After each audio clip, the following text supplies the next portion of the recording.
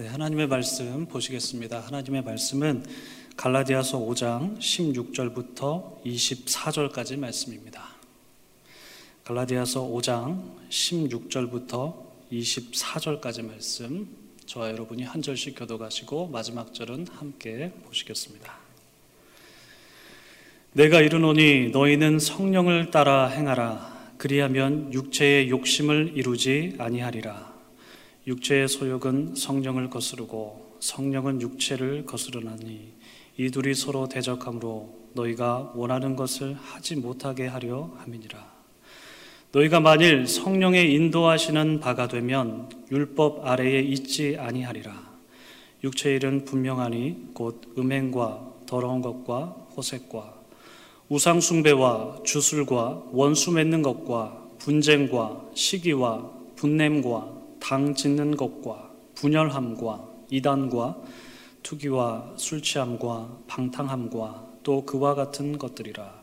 전에 너희에게 경계한 것 같이 경계하노니 이런 일을 하는 자들은 하나님의 나라를 유업으로 받지 못할 것이요 오직 성령의 열매는 사랑과 희락과 화평과 오래 참음과 자비와 양선과 충성과 온유와 절제니 이 같은 것을 금지할 법이 없느니라. 함께 읽겠습니다. 그리스도 예수의 사람들은 육체와 함께 그 정욕과 탐심을 십자가에 못 박았느니라. 아멘. 네, 참 좋으신 우리 주님의 은총이 토론토 한인장로교회 모든 교우들 가운데에 한 분 한 분 가운데에 오늘도 늘 함께 하시기를 주님의 이름으로 축복합니다. 여러분 오늘도 평안한 날 보내고 계십니까? 오늘은 갈라디아서 5장 16절부터 24절까지 말씀으로 정욕과 탐심을 십자가에 못 박다라는 제목으로 하나님의 말씀을 나누기를 원합니다. 100주년 기념교회를 담임했던 이재철 목사님은 인간의 일생이라는 저서에서 다음과 같은 글귀를 남기셨습니다. 하나님께서는 언제나 군중이 아니라 깨어있는 한 인격을 당신의 도구로 쓰심을 잊어서는 안 된다. 생각해보면 하나님께서는 군중보다 깨어있는 한 인격, 한 사람을 사용하셔서 당신의 역사를 진행해 가셨던 것 같습니다. 물론 하나님께서는 이스라엘이라는 그 군중, 그 공동체를 택하셨고 그리고 그들과 함께 하시면서 또 그들을 통해서 이 땅 가운데에 하나님의 나라를 건설하시고자 했습니다. 이 일을 해 나가시는 데 있어서 군중보다 한 인격, 한 사람을 사용하셨다는 것을 우리는 성경을 통해서 잘 알고 있습니다. 모세와 아브라함, 그리고 이삭과 야곱, 그리고 요셉, 또한 여호수아와 갈렙, 그리고 또 우리가 지금 보고 있는 사사들, 물론 좀 사사들의 실수들도 좀 있었지만 아무튼 하나님께서는 사사들을 통해서 또 그렇게 하나님의 역사를 이루어 가셨죠. 그리고 또 왕정시대에 접어들게 되면 신실하게 하나님을 섬긴 왕들을 통해서 하나님께서는 하나님의 역사를 이루어 가셨고 그리고 또 그 왕정시대에 하나님께서 예언자를 보내셔서 그 예언자를 통해서 또 하나님의 역사를 이루어 가셨다라는 것을 우리는 잘 알고 있습니다. 하나님께서는 각 시대별로 한 사람, 한 인격을 사용하셔서 이스라엘 공동체를 하나님의 뜻에 맞게 역사하셨다라는 것을 우리는 압니다. 앞서 말씀드린 사람들의 인격, 모세라든지 아브라함이라든지 이삭, 야곱 등등 좀 전에 우리가 나누었던 그 사람들의 인격이 100% 완전 무결하다라는 것은 아닌 것 다들 알고 계시리라 생각합니다. 때로는 실수하기도 했고 때로는 욕망의 덫에 걸려 넘어지기도 했습니다. 그러나 그들은 하나님의 훈계와 하나님의 교정으로 다시 일어나서 하나님의 사역을 성실하게 감당하였죠. 하나님의 사람들도 때로는 욕망의 구렁텅이에 빠져서 허우적거리기도 했지만 하나님께서 다시 그들을 그 욕망의 구렁텅이에서 건져내셔서 그들을 통해서 하나님의 역사를 이루어 가셨던 것처럼 우리도 욕망의 덫에 걸려 넘어질 때 하나님께서 우리를 다시 일으키시면서 함께 하시리라고 믿습니다. 이재철 목사님은 같은 책에서 인간의 탐욕을 조명하면서 탐욕으로 인해 넘어졌던 다윗의 일생을 비추면서 탐욕에 물든 이 세상을 살아가는 그리스도인들이 어떻게 하면 탐욕에 물들지 않고 하나님께서 원하시는 삶을 살 수 있는지를 안내합니다.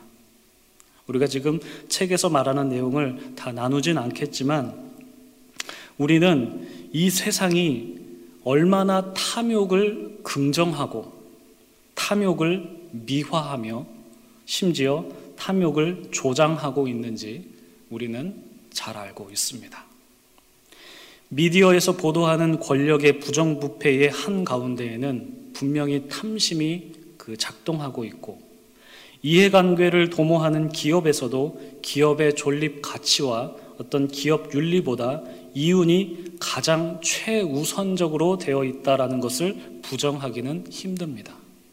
물론 기업이 존립하기 위해선 이윤이 밑바탕 돼야 되지만 아주 부정과 부패를 일삼으면서 아주 비상식적으로 이윤을 추구하는 그런 모습을 보면서 아주 개탄스러운 모습을 우리가 겪게 되지요. 또한 세상의 문화도 포스트 모더니즘의 가치 아래 인간의 욕망과 탐심도 다양성이라는 테두리 안에서 긍정되기도 합니다. 이러한 사회 현상 속에서 탐심을 발견할 수 있습니다. 그렇지만 평범한 우리네 인생사에도 탐심으로 인한 갈등과 좌절을 듣기도 하고 또 보기도 하고 또 직접 경험하기도 합니다. 이처럼 우리는 욕망이 활발하게 작동하는 세상과 그리고 정욕이 서슴없이 표출되는 너와 나라는 그런 사람 안에서 우리는 살아가고 있는 것, 우리는 부정하기가 힘듭니다. 그렇게 살아가고 있다라는 것이죠. 오늘 본문에서 바울은 갈라디아 교인들에게 육체의 욕심을 이루지 말고 성령을 따라 행하라 이렇게 강조하고 있습니다. 16절과 17절 말씀 보겠습니다. 내가 이르노니 너희는 성령을 따라 행하라. 그리하면 육체의 욕심을 이루지 아니하리라.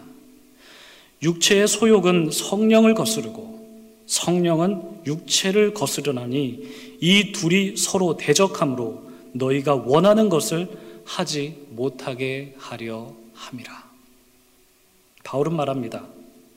육체의 소욕은 성령을 거스르고 성령은 육체를 거스름으로 이 둘은 서로 대적한다라고 그렇게 말씀하고 있습니다. 그런데 바울이 말하는 핵심은 너희는 육체를 따르지 말고 성령을 따라 행해야 된다라는 것을 아주 강하게 권면하고 있다라는 것 우리가 느낄 수가 있습니다. 여러분, 우리가 성령을 따라 살고 싶어 합니다. 어떻게 하면 성령을 따라 행할 수 있을까요? 성령을 따라 행하는 것이 무엇일까요? 먼저 여러분, 성령은 무엇입니까? 성령은 하나님의 영이시죠. 하나님의 영, 성령은 창조 때부터 흑암이 깊음 위에 있을 때에도 존재하신 분이십니다. 창세기 기자는 성령이 수면 위에서 운행하셨다라고 그렇게 기록을 하고 있는데 이는 마치 물결을 거니는 것처럼 성령께서 유유자적하셨다라는 것을 의미하는 말씀입니다. 그래서 성경은 성령을 바람과 같다라고 그렇게 묘사를 하죠. 바람이 어디에서 불고 어디에서 그치는지 모르는 것처럼 성령의 역사도 이처럼 헤아리거나 예측하기 어렵다라는 것을 우리로 하여금 깨닫게 해주고 있습니다. 그리고 바람이 눈에 보이지 않는 것처럼 성령의 존재도 눈으로 볼 수 없다는 것을 우리로 하여금 깨닫게 합니다. 그러나 여러분, 바람은 눈으로 보이지는 않지만 바람을 피부로 느낄 수가 있고, 나무가 바람에 흔들릴 때 바람이 부는 것을 알 수 있듯이 성령의 존재는 우리의 눈에 보이지 않지만 성령의 역사는 분명히 우리가 느낄 수 있고 눈에 볼 수 있다라는 것입니다. 성경에 기록된 대표적인 예로는 사도행전 2장에 나오는 성령 강림 사건입니다. 세 가지인데요. 첫 번째는 호련히 하늘로부터 급하고 강한 바람 같은 소리가 들렸다. 두 번째, 마치 불의 혀처럼 갈라지는 것이 보였다. 세 번째, 다른 언어들로 말했다. 성령의 존재는 눈으로 볼 수 없지만 성령께서 역사하실 때 귀로 듣고 눈으로 보였다라는 것, 그리고 입으로 말했다는 것, 인간이 감각으로 경험할 수 있는 것들을 느끼고 보고 경험했다라는 것, 그것을 성경은 말하고 있다라는 것이죠. 아주 신비로운 현상입니다. 이 외에도 성경을 보면 불치병을 앓는 자들이 낫게 되는 역사도 우리가 성경의 기록에서 볼 수 있고, 또 성경의 기록뿐만 아니라 지금도 선교지에서 종종 목격할 수가 있습니다. 그런가 하면 예수님의 공생애 중에서도 오늘 본문과 상당히 맞닿아 있는 성령의 역사도 볼 수가 있습니다. 그것은 바로 예수님께서 마귀의 유혹을 받으셨을 때입니다. 여러분 기억하시죠? 예수님께서는 마귀에게 세 가지 유혹을 받으셨습니다. 첫 번째는 돌을 떡덩이로 바뀌게 하는 유혹, 두 번째는 성전 꼭대기에서 뛰어내리라 라는 유혹, 그리고 세 번째는 사단 앞에서 절하면 세상 만국을 주겠다 라는 유혹. 이 세 가지 유혹 예수님께서 받으셨습니다. 이 세 가지 유혹이 의미하는 바가 무엇일까요? 첫 번째는 돌이 떡덩이 되게 하는 것은 재물에 대한 유혹이고, 그리고 성전 꼭대기에서 뛰어내리게 되면 천사들이 너를 호위할 것이다 라는 유혹은 명예에 대한 유혹이며, 사단 앞에서 절하면 세상 만국을 주겠다는 유혹은 권력과 맞닿아 있습니다. 이 유혹 기사는 요한복음을 제외한 마태복음, 마가복음, 누가복음에 모두 다 기록이 되어 있습니다. 그런데 이 세 본문 모두 이 유혹에 대한 사건을, 재물과 그리고 명예와 권력에 대한 그런 유혹을 성령님과 아주 긴밀하게 연결시키고 있다는 것을 발견할 수가 있습니다. 마태복음에는 이렇게 기록합니다. 예수께서 성령에 이끌리어 마귀에게 시험을 받으러 광야로 가사. 마가복음에서는 이렇게 기록합니다. 성령이 예수를 광야로 몰아내셨다. 누가복음에서는 이렇게 기록합니다. 예수께서 성령의 충만함을 입어 성령에게 이끌리시며 마귀에게 시험을 받으시더라. 예수님께서 받으신 유혹이 모두 다 성령과 연결되어 있다는 것을 우리는 마태복음, 마가복음, 누가복음에서 발견할 수 있다는 것입니다. 즉 예수님께서 재물과 명예와 권력이라는 유혹을 받으실 때 성령의 인도하심을 따라 받으셨고, 그 유혹을 예수님께서는 성령과 함께 기록된 말씀으로 이기셨다라는 것, 우리는 성경을 통해서 확인할 수 있습니다. 그러니까 그러한 유혹이 성령의 역사와 대척점에 있다라는 것, 우리는 확인할 수 있다라는 것입니다.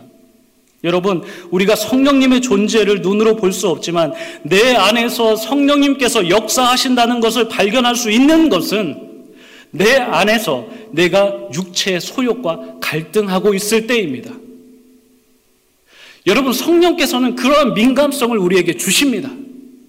육체의 소욕과 갈등하게 만드십니다. 그것을 우리는 느낄 수가 있습니다. 바로 그러한 성령에 여러분 민감해지셔야 합니다. 이때 우리는 성령의 인도하심을 따라 육체의 소욕을 멀리할 수 있는 용기가 필요하고 결단이 필요하다라는 것입니다. 여러분, 우리가 물리쳐야 할 육체의 소욕이 무엇입니까? 오늘 본문 19절부터 21절에 나열되어 있습니다. 19절부터 21절까지 말씀을 보시면 육체의 일은 분명하다라고 말씀합니다. 분명하니 곧 음행과 더러운 것과 호색과 우상 숭배와 주술과 원수 맺는 것과 분쟁과 시기와 분냄과 당 짓는 것과 분열함과 이단과 투기와 술 취함과 방탕함과 또 그와 같은 것들이라. 사도 바울은 이와 같은 것들이 19절부터 21절까지 나열되어 있는 이와 같은 것들이 육체의 일이다라는 것을 아주 분명하게 말씀하고 있다라는 것입니다. 분명하다라고 그렇게 말씀하고 있습니다. 이와 같은 것들을 따르지 말고 경계해야 된다라는 것을 말씀하고 있습니다. 힘주어 말하고 있습니다.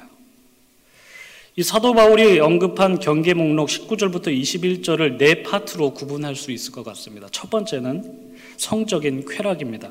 19절에 나와 있는 음행과 더러운 것과 호색. 그리고 두 번째는 다른 것들을 신앙하는 것입니다. 그것을 믿고 의지하고 섬기는 것. 우상 숭배와 주술. 그리고 세 번째는 관계의 어긋남입니다. 원수 맺는 것, 분쟁, 시기, 분냄, 당짓는 것, 분열함, 이단, 투기, 그리고 마지막으로 술 취함과 방탕함입니다. 우리가 첫 번째로 살펴볼 것은 바로 성적인 쾌락입니다.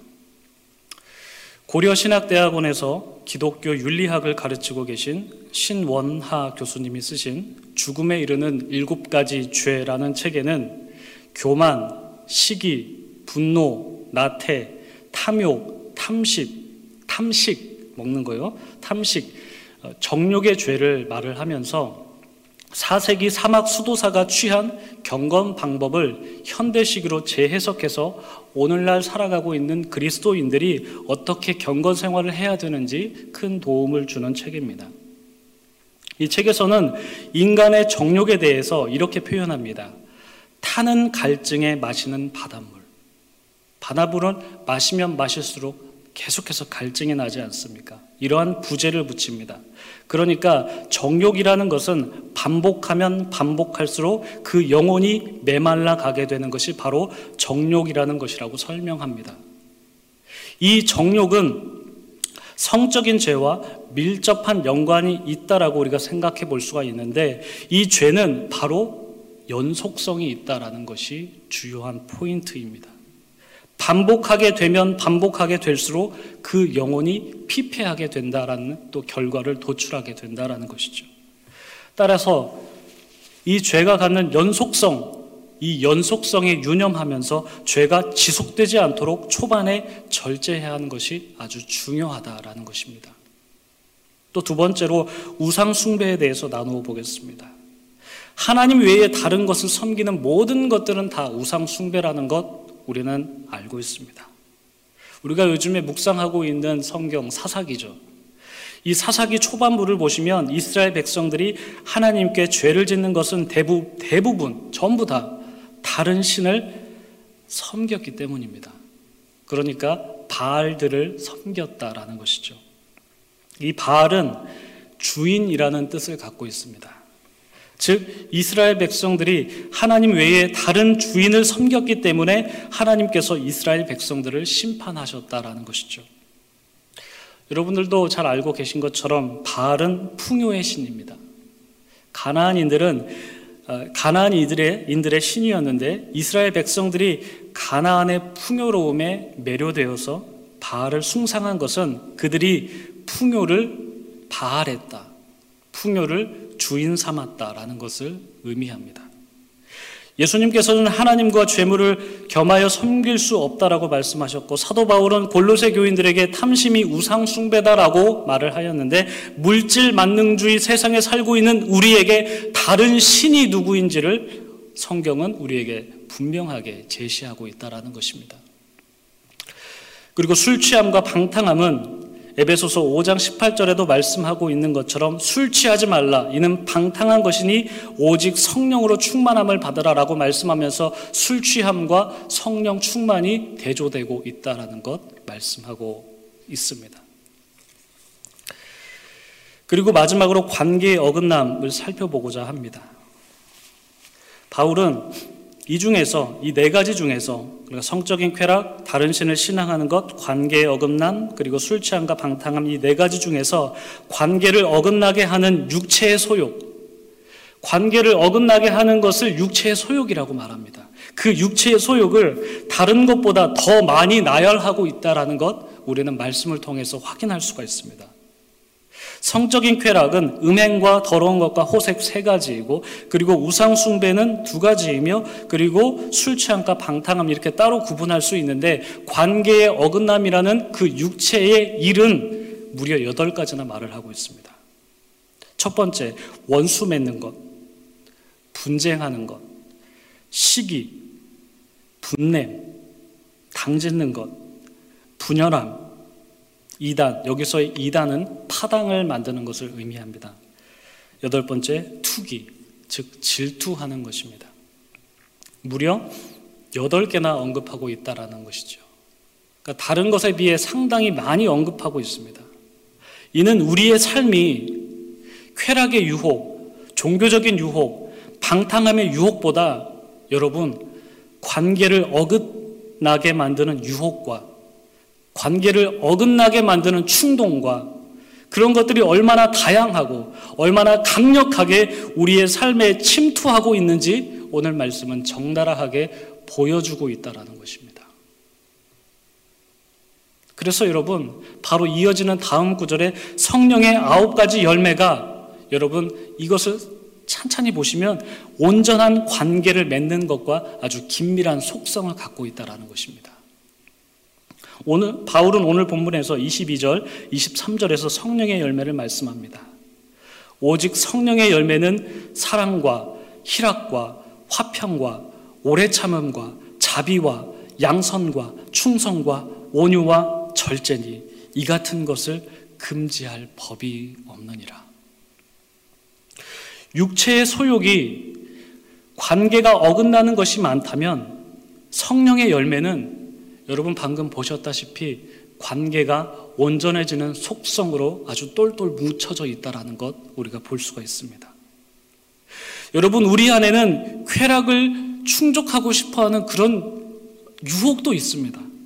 그리고 재물과 탐심을 섬기려고 하는 그런 유혹도 있습니다. 허랑방탕하게 살고 싶어하는, 그것에 노출되어 살고 싶어하는 마음도 있지만 우리의 마음 속에는 여러분 관계를 어긋나게 만드는 그런 유혹이 있다는 것입니다. 그게 상당히 많고 상당히 다양하게 상당히 강력하게 우리의 마음속에 침투한다는 것을 오늘 성경은 우리에게 아주 강하게 권면하고 있습니다.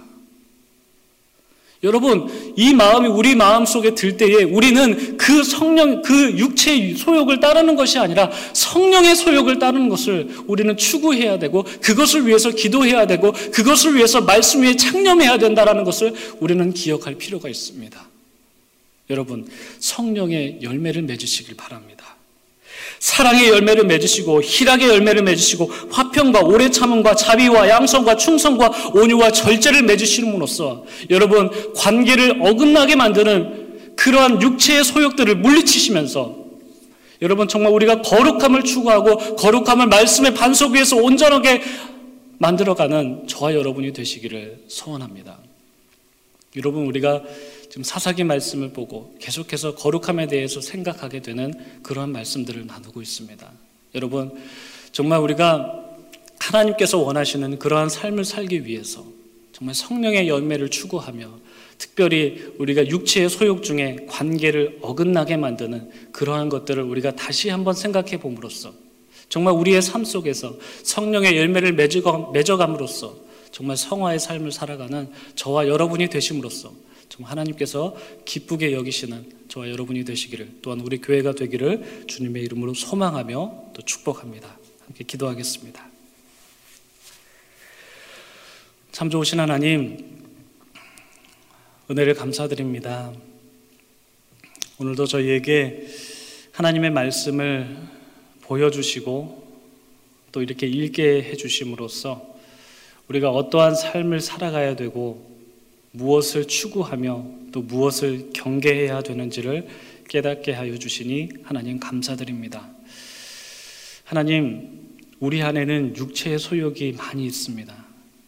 하나님, 쾌락을 추구하고 싶은 유혹도 있고 탐심을 추구하고 싶은 유혹도 있고 또한 방탕하게 살아가고 싶어하는 유혹도 있지만 우리의 마음 가운데에는 관계를 어긋나게 하려는 그런 육체의 소욕이 있다라는 것, 아버지, 이것을 우리가 경계하며 성령의 열매를 맺어갈 수 있게 도와주시옵소서. 그 열매를 맺어감으로써 온전한 교회를 세워가고 하나님께서 기뻐하시는 공동체가 되어가며 또한 하나님께서 기뻐하시는 한 인격이 되어갈 수 있도록 주여 저희를 다스려 주시옵소서. 감사드리며 예수님의 이름으로 기도드립니다. 아멘. 우리 함께 찬송하시겠습니다. 찬송가 425장입니다. 찬송가 425장 주님의 뜻을 이루소서 함께 찬송하시겠습니다.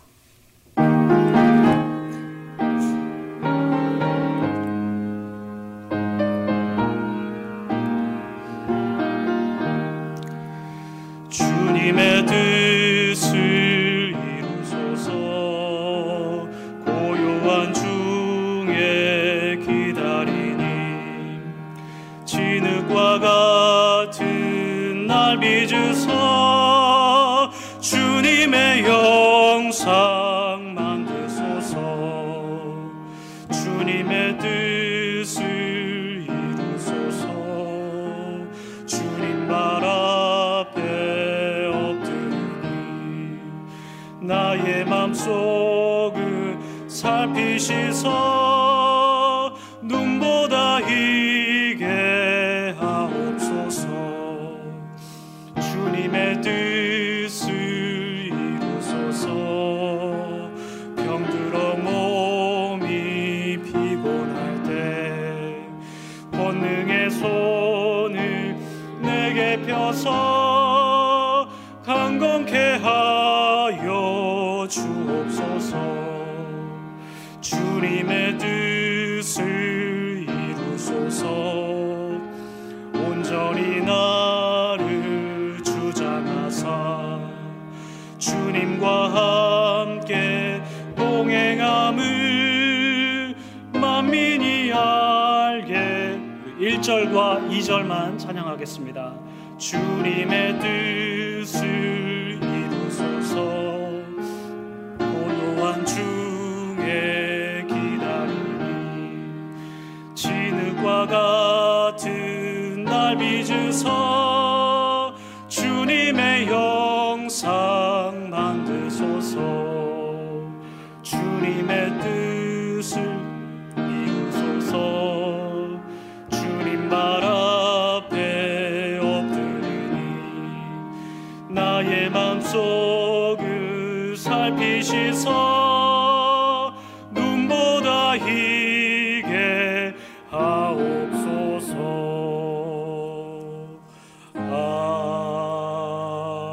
아멘. 축도하겠습니다.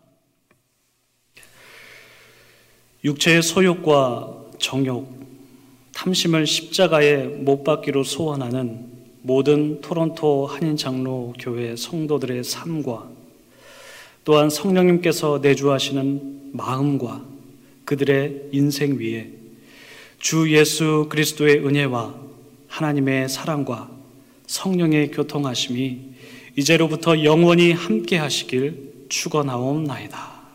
아멘.